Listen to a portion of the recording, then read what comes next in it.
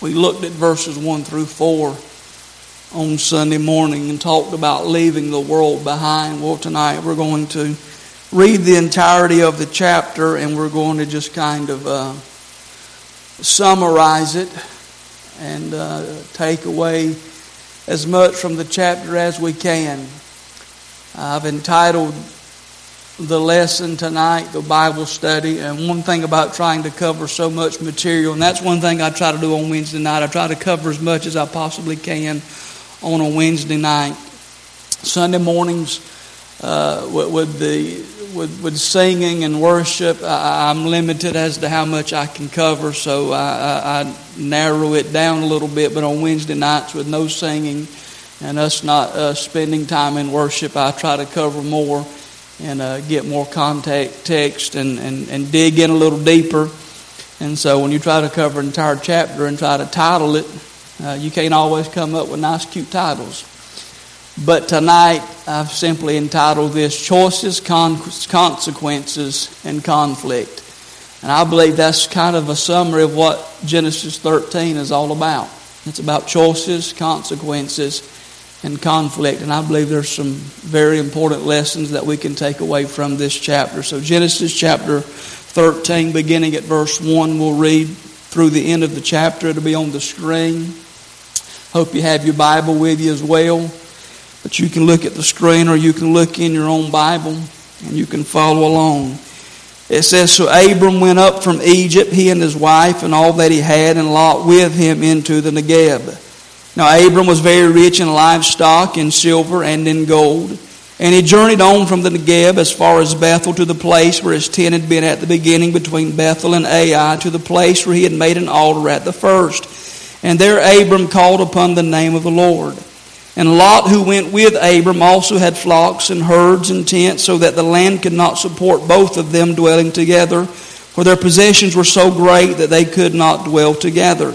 And there was strife between the herdsmen of Abram's livestock and the herdsmen of Lot's livestock. At that time the Canaanites and the Perizzites were dwelling in the land. Then Abram said to Lot, Let there be no strife between you and me, and between your herdsmen and my herdsmen, for we are kinsmen. Is not the whole land before you? Separate yourself from me. If you take the left hand, then I will go to the right, or if you take the right hand, then I will go to the left. And Lot lifted up his eyes and saw that the Jordan Valley was well watered everywhere, like the garden of the Lord, like the land of Egypt in the direction of Zoar. This was before the Lord destroyed Sodom and Gomorrah. So Lot chose for himself all the Jordan Valley, and Lot journeyed east. Thus they separated from each other. Abram settled in the land of Canaan, while Lot settled among the cities of the valley, and moved his tent as far as Sodom. Now the men of Sodom were wicked, great sinners against the Lord. The Lord said to Abram after Lot had separated from him, Lift up your eyes and look from the place where you are, northward and southward and eastward and westward. For all the land that you see I will give to you and to your offspring forever. I will make your offspring as the dust of the earth, so that if one can count the dust of the earth, your offspring also can be counted. Arise, walk through the length and the breadth of the land, for I will give it to you. So Abram moved his tent and came and settled by the oaks of Mamre, which are at Hebron. And there he built an altar to the Lord. Choices, consequences, and conflict. Every day we make choices, don't we? We choose what we're going to wear, what we're going to eat, what time we're going to leave home, or if we're going to leave home at all. We choose how we're going to spend our time. We choose what we're going to say. We choose how we're going to respond if someone asks a question of us. Every day we make hundreds, if not thousands, of choices. The people who make good choices, they have a tendency to succeed in life, and those who make poor choices have a tendency not to succeed. In fact, the choices we make in life often determine the path that we travel. And the choices we make often determine the enjoyment we experience in living. In fact, decisions often determine destiny. Decisions today often determine our destiny tomorrow. Think about that. That many of us are often living out today decisions we've made in our past. that where we are right now is really the consequence or the outcome, so to speak, of a decision we've made months, if not years ago. Am I right? In other words, I'll just say it like this: choices have an effect on our lives. And when I was in youth ministry, that's what I tried to get across to young people. Choices have consequences. Choices have an effect on your future. That what you decide to do now will determine where you end up later on in life. And so as we look at this passage tonight, we're going to see that choices have consequences, and choices can also lead to conflict between people, and that is a consequence of a choice. Choices can lead to conflict. And so tonight we're going to study this passage, and we're going to learn about making good choices. How many know it's good to make good choices, wise choices? We're going to talk about dealing with the consequences of sin, and we're going to talk about handling conflict, because we've all been in conflict before, haven't we? And so the first thing I want to notice tonight, number one, is I want to talk about the consequences of sin, or the consequences of disobedience. You could label it either way you want to. But if you want to take notes, or if you're one who likes to write down little things, I want you to write this down. Your past sin will impact your present life. Your past sin will impact your present life. The truth is, the fact is, the reality is, what you've done in the past will often impact you in the present. It's the principle that you reap what you sow. That things we've done in our past often follow us into our future, and we have to reap what we've sown. Things that we've done in our past will follow us into our future, and we're going to have to suffer the consequences of things that we've done in our past. Even if we've forsaken it, even if we've got forgiveness of it, things that we have done in the past can still affect our present day. You think about people that have smoked and have not touched it for years, can still have to deal with the consequences and effects of what they've done in their past. People that have abused alcohol and drugs in their past can still have to deal with the effects of it today in their present, because our past sin can affect our present life. We reap what we sow. Paul said in Galatians chapter 6, verse 7, verse 8, "Do not be deceived. God is not mocked. For whatever one sows, that will he also reap." You're going to reap what you sow. He doesn't beat around the bush. He says, you're going to reap what you sow. Look at verse 8. "For the one who sows to his own flesh will from the flesh reap corruption." In other words, if you go out and live a sinful lifestyle and sow to the flesh, guess what? You're going to reap from that lifestyle. You're going to reap from the things that you do in this body. "But the one who sows to the Spirit will from the Spirit reap eternal life." In other words, if you do things to build up the spiritual man, if you do things to honor and glorify God, it's going to benefit you and help you spiritually. I'll say it like this. You've probably heard me say it before. Whichever one you feed is going to be the one that rules you and dominates you. If you feed the flesh, you're going to reap from the flesh. But if you'll feed the Spirit will guide you, and the Spirit will control you, and the Spirit will direct you, and the Spirit will have charge over your life. Let me ask you tonight, which one's in charge of your life? It's whichever one you're feeding. Amen? If you're constantly watching things you don't need to watch, listening to things you don't need to listen to, you're feeding the flesh, and you're going to end up reaping from those actions. You see, people all the time want to say, "Pastor, I can't control my thoughts." And here's the thing. What are you putting into your life? Because if you're putting in the things that are causing you to think lustful thoughts, you have to go back to what you're listening to and what you're watching. Because those things affect you. You're reaping what you've sown. You've sown those things into your life, and now you're reaping it.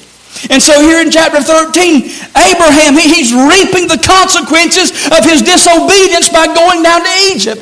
God didn't tell him to go to Egypt. He went by his own will. He went by his own purpose. He went by his own plan. And now he's having to deal with the conflict and fallout between him and Lot. He's having to deal with it because of his own disobedience. It's followed him now back into the promised land because he disobeyed God. You see, the wealth that he had accumulated, the Bible makes it clear that he's got cattle, he's got silver, he's got gold, but it wasn't a blessing, it was a curse. It's creating conflict between his herdsmen and Lot's herdsmen. It became a problem. It is a consequence of his decision. It is a consequence of the choice he made to get outside of the will of God. But there's also a great lesson here when it comes to worldly possessions and worldly riches. Worldly possessions acquired by worldly means often lead to worries. Amen? In other words, the person who lives for this world will constantly be worried about their money and possessions. Let me illustrate it this way. You look at a person who invests in the stock market, and what are they constantly checking? The stock market. They want to know if it's up or if it's down because they've invested their money in the stock market. That's why Jesus tells us in Matthew 6 to store up treasures in heaven rather than treasures here on the earth. Because if you live for this world, you're going to be worried all the time about your stuff. But if you'll lay up treasures in heaven, you won't worry about all the things of this world. Now listen, I'm not saying we shouldn't be concerned about our future. I'm not saying that we shouldn't try to prepare and plan. But here's the thing. We shouldn't get so focused on this world that we forget about the world to come. Amen? Jesus tells us that we shouldn't be anxious about this life, what we're going to eat or drink, or about the body, what we're going to put on. Jesus understood that worldly possessions is the cause of much of our worry. And that's creating the conflict that we see here in this text. It's their money, it's their stuff, it's their possessions. But it all started with a decision. It all started with disobedience. And now it's leading to the consequence that they're experiencing. Here's what I want to say about possessions. When God blesses, God doesn't add any sorrow to it. Look at Proverbs 10:22. The blessing of the Lord maketh rich, and He adds no sorrow with it. You see, when God blesses someone, there's no regret. When God blesses somebody, there's contentment, there's happiness, and there is peace. In other words, there's no sorrow, there's no suffering, there's no worry. You'll be content when God blesses. But you see, here's the thing. Abraham, he got his wealth from Pharaoh. God wasn't the one that blessed him. He got it from Pharaoh.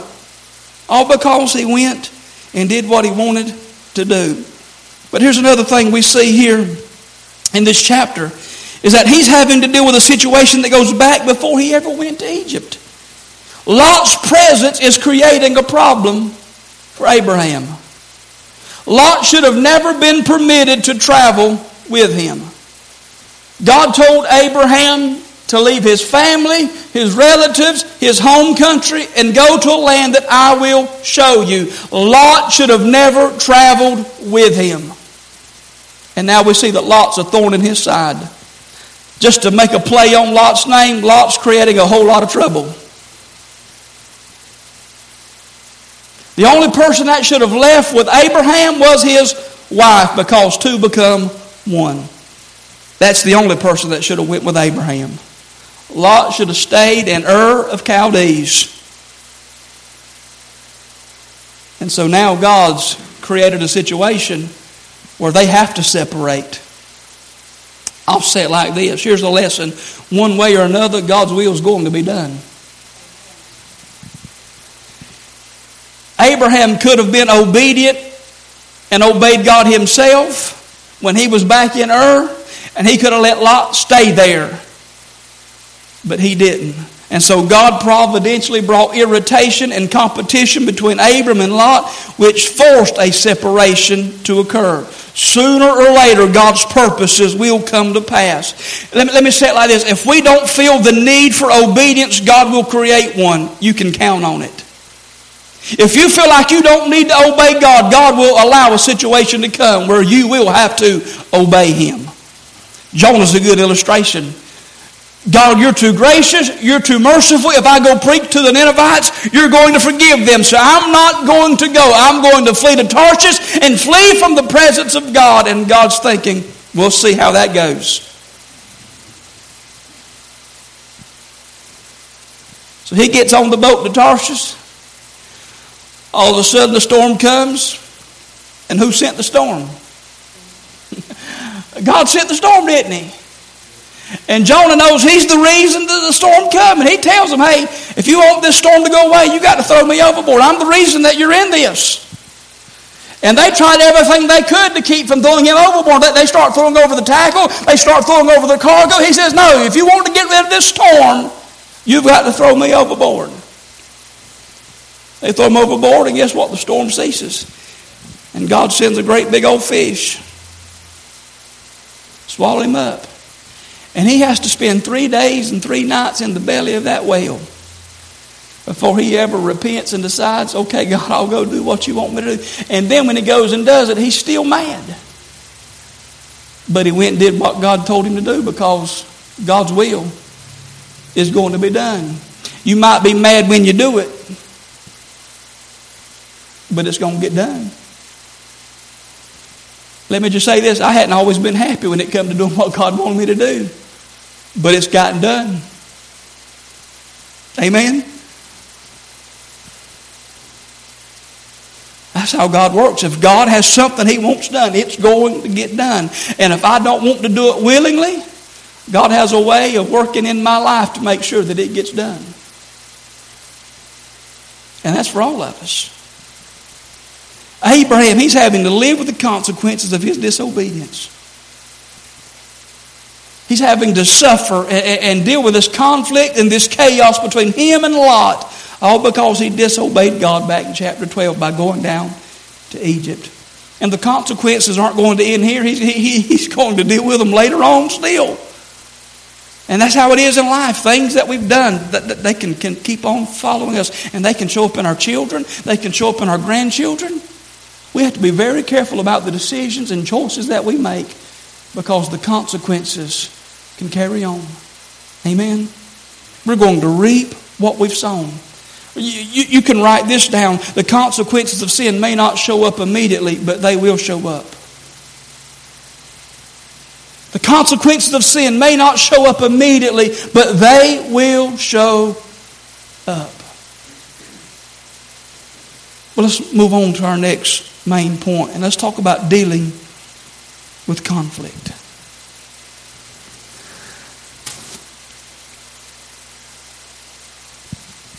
As a result of his disobedience and making a wrong choice to go to Egypt, he now has conflict between himself and Lot.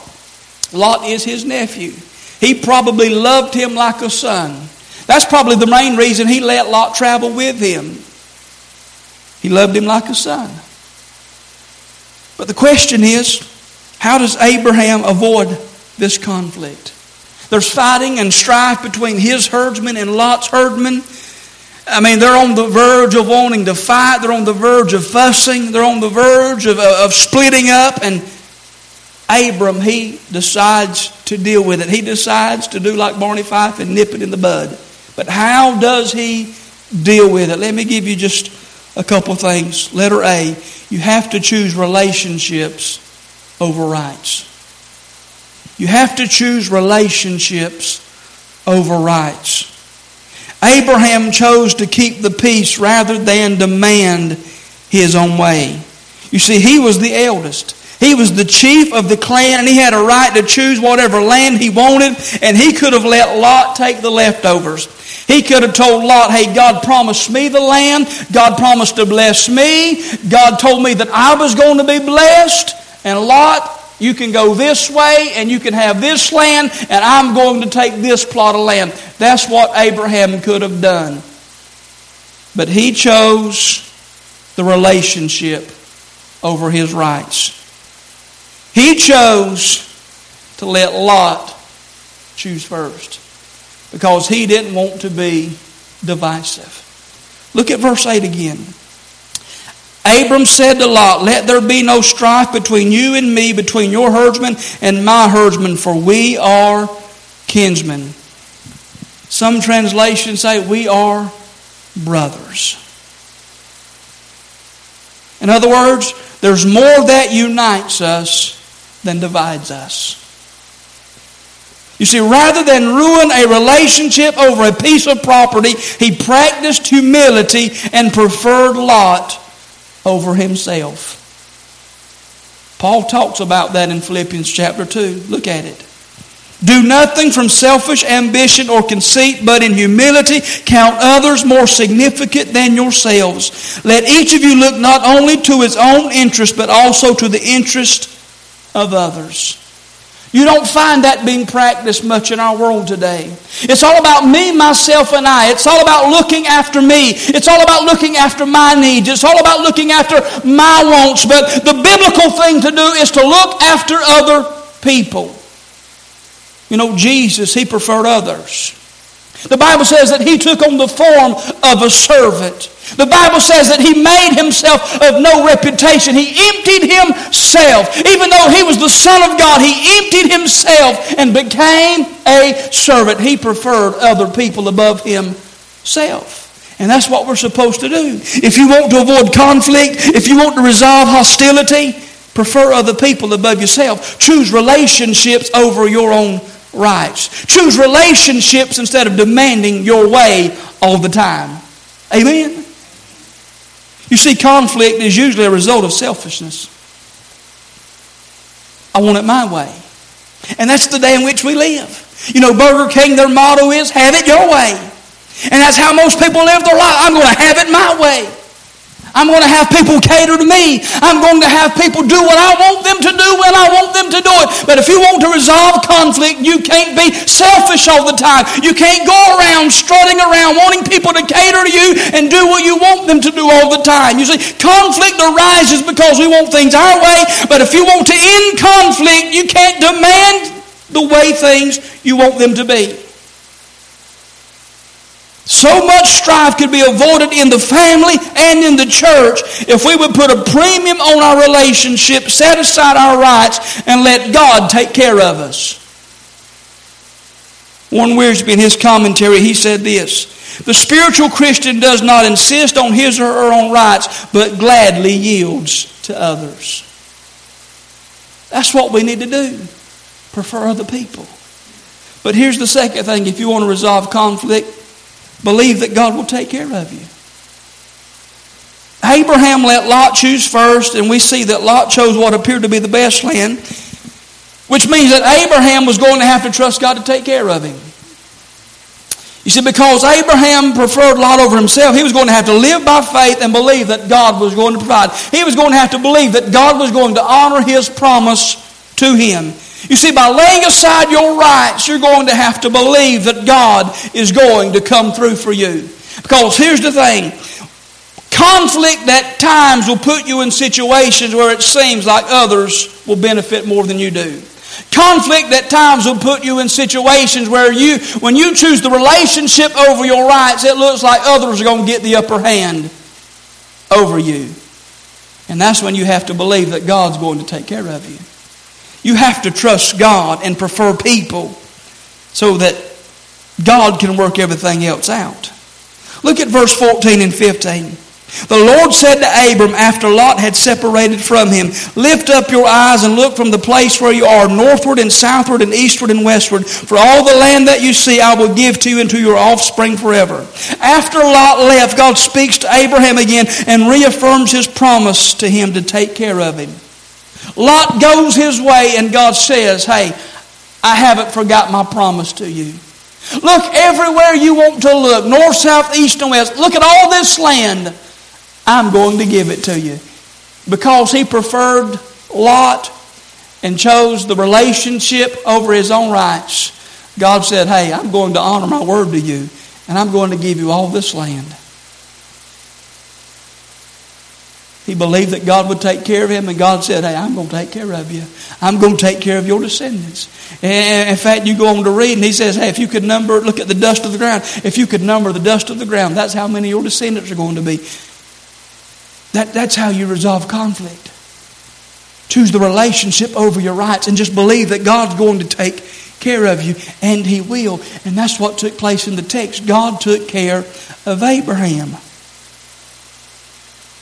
The lesson we can take away from this is that it should be our aim and our goal to maintain unity and keep peace. We should be peacemakers, not troublemakers. You know, the Bible talks about blessed are the peacemakers.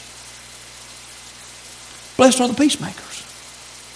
And yet many times, if we aren't careful, we'll go around starting trouble. We should be peacemakers. And can I tell you what the biggest troublemaker in the church is? That right there. That's why God put it in its own cage, so we could keep it closed. Amen. But let's look at some scripture. Romans 12:18. If possible, so far as it depends on you, live peaceably with all. Notice that. As far as it depends on you, live peaceably with all. Look at the next one, Romans 14:9. So then let us pursue what makes for peace and for mutual upbuilding. Pursue what makes for peace. If you're faced with a situation, look at it. Is this going to produce peace? Hebrews 12:14. Strive for peace with everyone. And I know there's going to be some people who want to try to stir the pot and try to egg you on, but here's the thing. Strive for peace. Here's what I know. If people begin to raise their voice at you, if you'll try to stay calm, usually they'll calm down.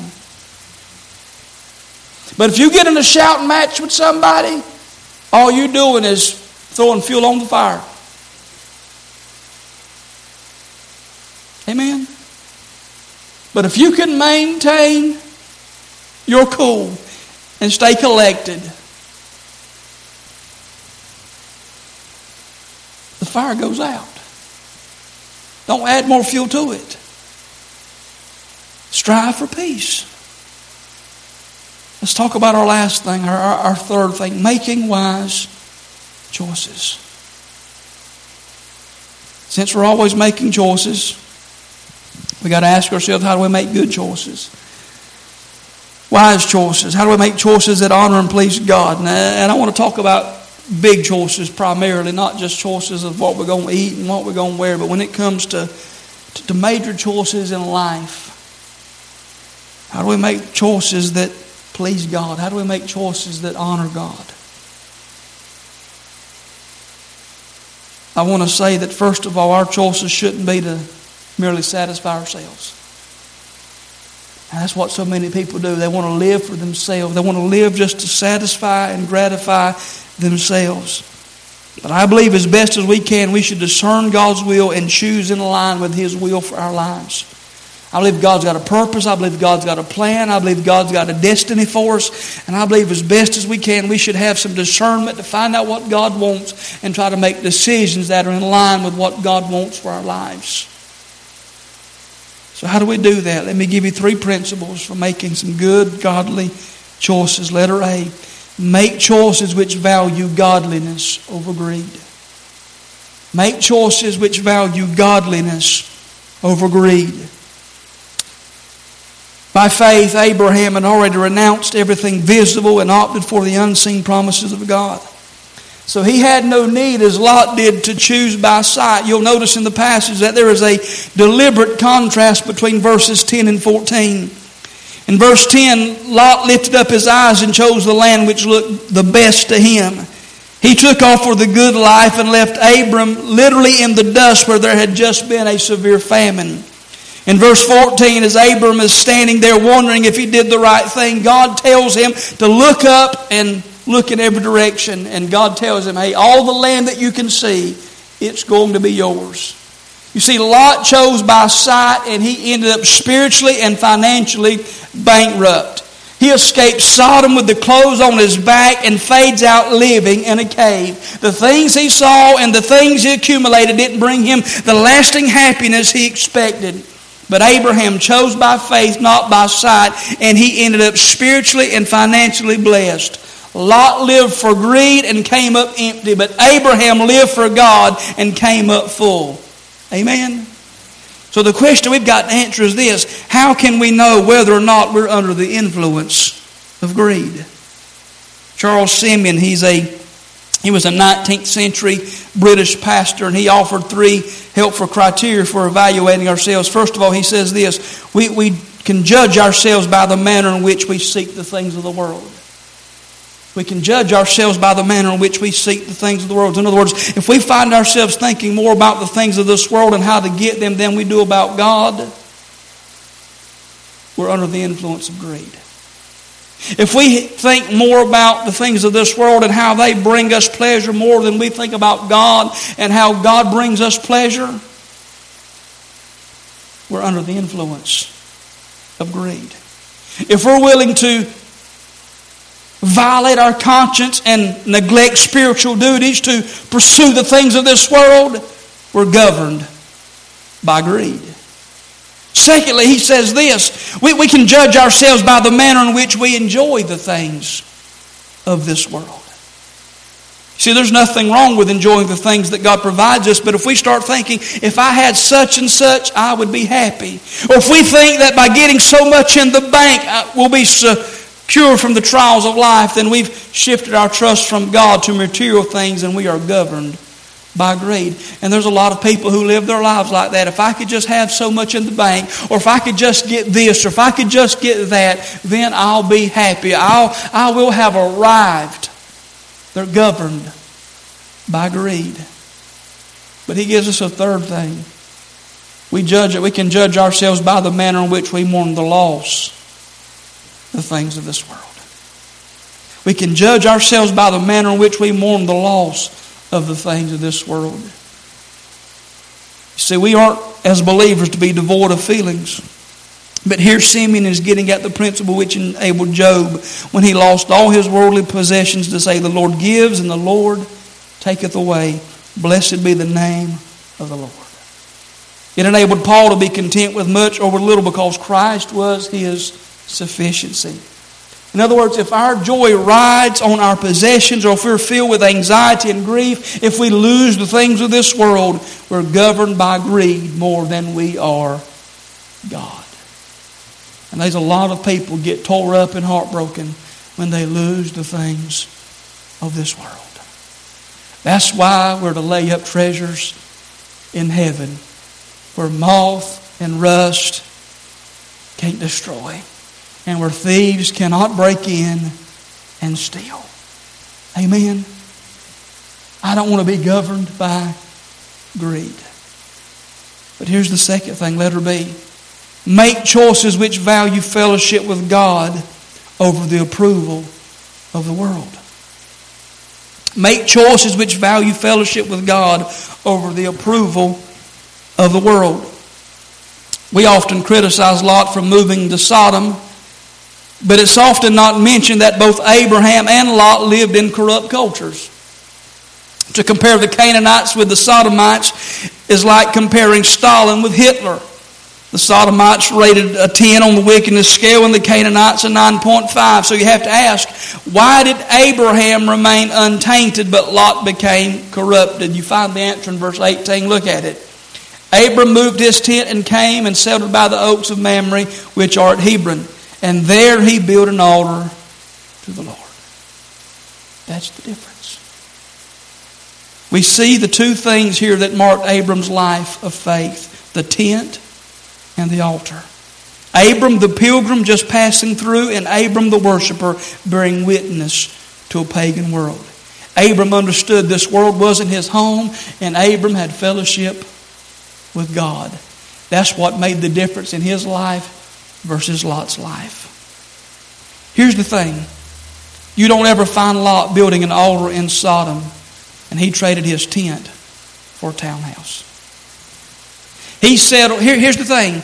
When you find out around verse 11 or so, it says that he pitched his tent near Sodom. At first, he's on the outskirts of Sodom. He eventually settles down in Sodom. All of a sudden, he's sitting on the town council of Sodom.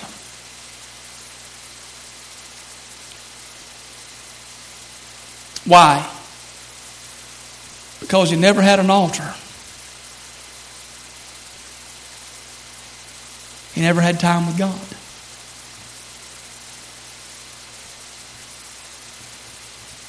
Read it. You never find an instance of Lot seeking God. Even him probably watching Abraham building altars, worshiping God, calling out to God. You never find Lot seeking after God. So he traded his tent for a town home, and he settled down in Sodom. In fact, when it comes time later for Sodom and Gomorrah to be destroyed, he has to be grabbed by the hand and be dragged out to leave. And his wife apparently is so attached that she looks back and turns to a pillar of salt. But Abraham, on the other hand, lived in fellowship with God, and he became known as the friend of God. You see, as believers, we're always going to have this tension. If we pull out of the world too far, we lose our witness because there's no contact. But if we blend in too much with the world, we lose our fellowship with God and our witness to the world. We always have that tension. We always have that struggle. You see, Jesus was the friend of sinners, but he was never tainted by their sin because he put a premium on fellowship with the Father, and he never sought the approval of the world. He was in the world with a clear sense of his mission to glorify the Father and to seek and to save the lost. If we want to line up with Abram rather than with Lot, we've got to be people of the tent and the altar, pilgrims and worshipers, here to bear witness. In other words, we've got to remember that we're in this world, but we're not of this world. That we're just passing through, but we've got to also stay in contact with God. Because listen, that's the only way you can overcome sin, is to stay in contact with God. Amen? Because here's the thing, the moment you stop worshiping God, the moment you get away from the altar, you start allowing things into your life that you once wouldn't allow into your life. So you got to remember the tent and the altar. Amen? We've got to put fellowship with God above the approval of the world in all our decisions. But thirdly, letter C, make choices which value God's eternal promises over immediate pleasure. Lot's choice of Sodom was based on what would bring him quick gratification, but he didn't take into account God's promise to Abraham about the land. In other words, the Bible says that Lot looked up and he saw the well-watered valley of Jordan. In fact, it reminded him of Egypt. Read your Bible, isn't that what it says? It looked like the garden. It says it looked like the Garden of Eden, but it also reminded him of Egypt. In other words, Lot liked what he saw in Egypt, and that's why he went towards Sodom. He made an immediate decision to satisfy his flesh. But Abraham let God decide for him. He hung on to the promise of God. And if we're going to make good decisions, we've got to value God's eternal promises over immediate pleasure. Amen? See, we've got to live by faith in the promises of God. Jesus said in Matthew 6:33, seek first the kingdom of God and His righteousness, and all these things will be added to you. You see, most of us want to seek the other things first and add the kingdom of God later in our spare time. It don't work that way. Or we want to seek the things of this world and we want God to bless it. It doesn't work that way. You got to seek God first. Seek His kingdom first. And God will take care of you. So the next time you face a decision that involves a major commitment of your time or even a move to a different location, you got to make the decision based on how it will affect your own and your family's commitment to the kingdom, not on financial factors alone. If the extra hours and the move will bring you more money, you got to ask yourself, why do we want more money? You see, that was one thing when it come to Tanya being offered more money at her current job. Why do we want more money? Certainly it'll help pay bills, but here's the thing, why do we want more money? More money seems to always be good, but here's the thing, more money isn't always better. You ask most people in the world and they'll say more money is always good, but here's the thing, more money isn't always better.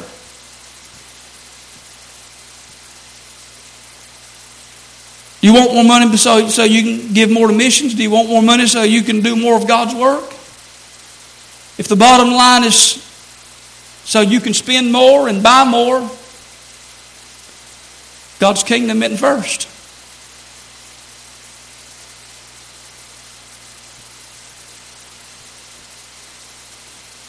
One great lesson that we can take away here, in fact, a couple of lessons I want to give you here. I want you to write this down. What you see is not necessarily what you should seek. What you see is not necessarily what you should seek. It's dangerous to base decisions on what you see alone. In fact, think about this for a moment. Satan tempts us with what we see, the lust of the eye. What 1 John chapter 2 talks about, the lust of the eye. Satan, he'll tempt us through what we see. Like a colorful lure on the end of a fish hook, the enemy wants to catch people through what is seen. Satan tempted Eve through what? Through the tree, through what she saw. Achan went to his ruin because he sought after what he saw. Satan tempted Jesus with what he put before him to see. If we choose based only on what we see, it'll lead to trouble. Lot chose based on what he saw when he never considered what it would cost him. He saw the financial benefits to his decision, but he never considered how it would affect him spiritually. Look at 2 Peter chapter 2, verse 8. This is talking about Lot. For as that righteous man lived among them day after day, he was tormenting his righteous soul over their lawless deeds that he saw and heard. He tormented his righteous soul day after day. Some translations say he vexed his righteous soul daily by living in Sodom. He tormented himself by living there. He was out of place. He also never thought how his decision would affect his family. He lost his wife. She got so attached that when it come time to leave, she looked back and turned to a pillar. He lost his wife. Because of his daughters being brought up in that kind of atmosphere, that their morals were messed up and they seduced him and caused him to have incest.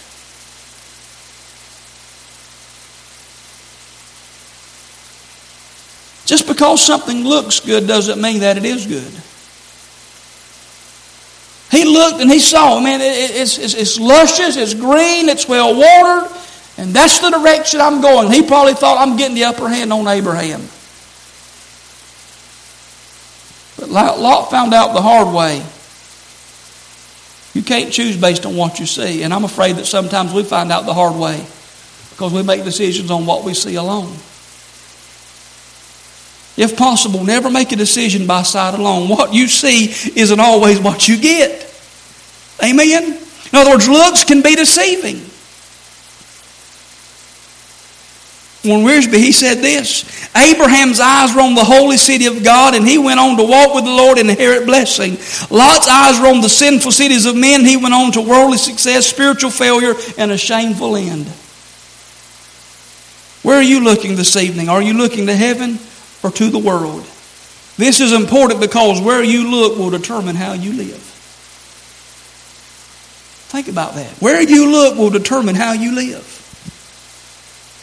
If you keep your eyes on heaven, you'll want to live for Him. But if you keep your eyes on this world, you'll start swaying. You'll start drifting. Because where you look will determine how you live. Another lesson we can take away from this is that prayer should be a vital role in every decision that we make. Abraham had an altar. He spent time with God. And as I've already said, in Genesis 12 and 13, Lot is never said to have an altar. There isn't any hint that he ever spent time with God or sought God about anything he did. He had no altar. He had no period of waiting on God. He looked out there and he saw it beautiful. He saw it green. He saw it well watered. And he didn't say, God, should I go this way? Nothing. And look where he ended up. John Phillips said this in his commentary: a man who is weak in his devotions and worldly in his desires will inevitably be wrong in his decisions. Let me read that one more time. A man who is weak in his devotions and worldly in his desires will inevitably be wrong in his decisions. Wow. Here's the thing. If it weren't for 2 Peter chapter 2, verse 8, you would think that Lot's a lost man. If it weren't for 2 Peter 2 and 8 that talked about him being a righteous man and tormenting his righteous soul, you would think that Lot was a lost man, and you would think that Lot's in hell. You see, by his actions, by his choices, by the way he lived, he doesn't look to be a righteous man. But the Bible says he was. But the point I want to make is this: had Lot sought God, I believe things would have been different in his life. Had he been a man of prayer, I believe his life could have turned out differently. I believe had he been a man of prayer, I believe had he been a man that had established an altar, God could have got him out of Sodom so much sooner. That's just me speculating.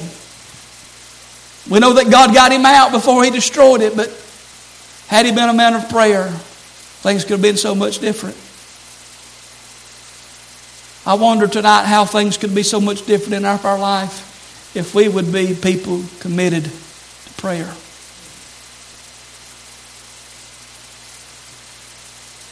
When we fail to seek God, we will make a lot of wrong decisions in life. Prayer has to be a priority in our decision making.